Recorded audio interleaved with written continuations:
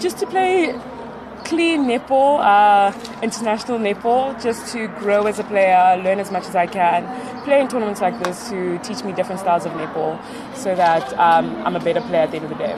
Definitely, but my time will come. It's all about patience and just learning until we get there. Well, it's a lot of ups and downs. I mean, it's part of the game. You win some, you lose some. It's just how you come out at the end of it. So I think the girls showed amazing character, and to lead such a great team into a victory, it was just an honor. It did throw us off. I mean, she's the spine of our team, so not having her here was a bit of a throw off, but she was here in spirit.